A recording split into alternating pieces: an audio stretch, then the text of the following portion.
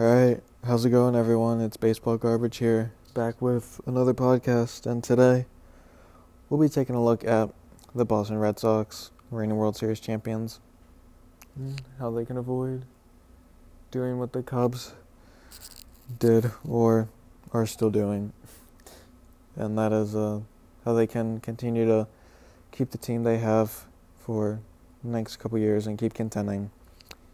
So let's just get right into it. The Red Sox have the highest payroll in baseball right now at $220 million. A lot of that is just high-paying contracts. They're still paying Pablo Sandoval $19 million from that 5-year contract he signed in 2014. They also have David Price, $31 million per year until 2022. Is he worth that much? No. Has he been worth that much any season with the Red Sox? No. I mean, he did have a decent year last year, ERA under 4. I think he won Comeback Player of the Year in the American League, but he's not worth $31 million. And there's JD Martinez, good power bat, provided the power that the Red Sox needed in 2017. He'll be making an average of $22 million until 2022. The only problem I have with that is that I really don't see him producing the same amount in 2021, 2022 as he is right now. Then there's Dustin Pedroia, who's making an average of $13 million per year until 2021. He was injured a lot last year, didn't play much. He's not the same player anymore, so I think they'll eventually cut ties with him. And they just signed Nathan Eovaldi back for 4 years, $17 million per year. Is he worth that much? In my opinion, no. I think he just got that much because he was one of the only good starting pitchers on the free agent market this year. I mean, there's the top tier guys like Dallas Keuchel, who's still a free agent, and Patrick Corbin, who signed with the Nationals. But after that, it's really just Eovaldi, Charlie Morton, who signed with the Rays, and it kind of just falls off from there. So, last but not least, I have Rusney Castillo. If you've never heard of him before, well, I don't blame you. He's pretty much done nothing for the Red Sox in the majors.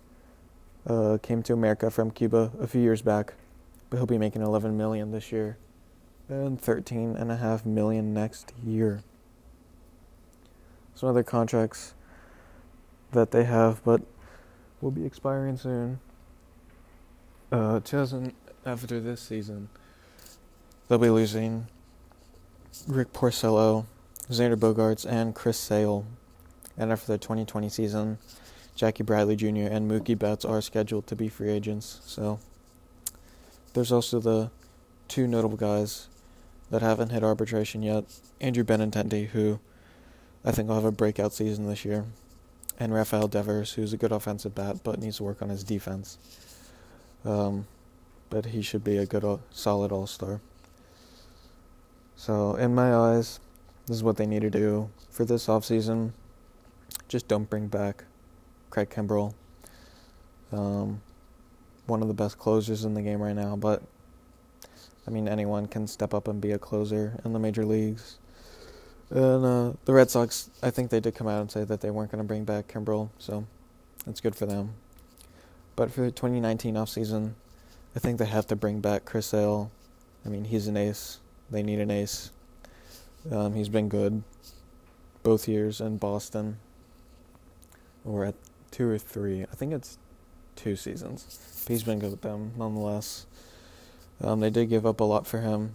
Yohan Moncada, number 1 prospect at the time. Michael Kopech, who I see turning into a solid starter, maybe an ace for the White Sox if he stays healthy. And a few other guys that give up for him, but they do need to bring back Chris Sale.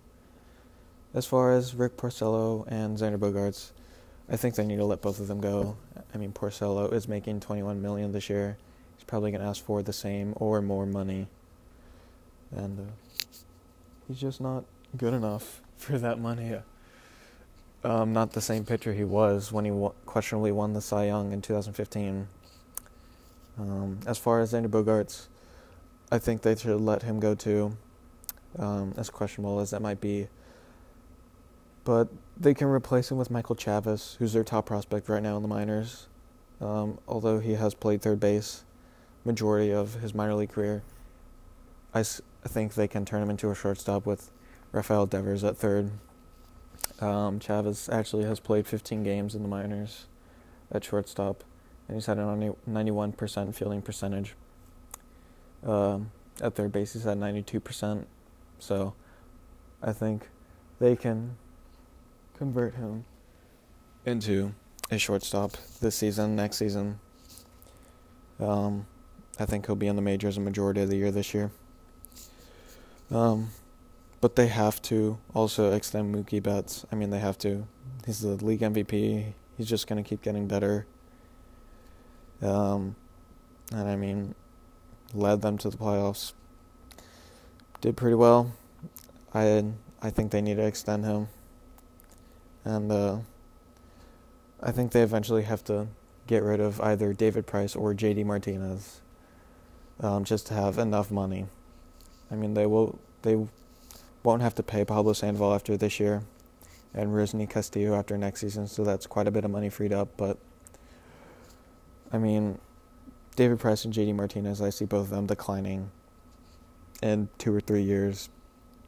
I think the most likely to be cut will be JD Martinez, just because I don't see him keeping up this offensive pace that he's on right now. So I think it'll be best for them to try to cut JD Martinez. I think it'd be best for them to get rid of both contracts, but I don't think anyone's going to take David Price's contract, and they more than likely won't release him. So yeah, that's about it. That's how the Red Sox can keep contending for years to come. So thank you guys for listening, and see you in the next one.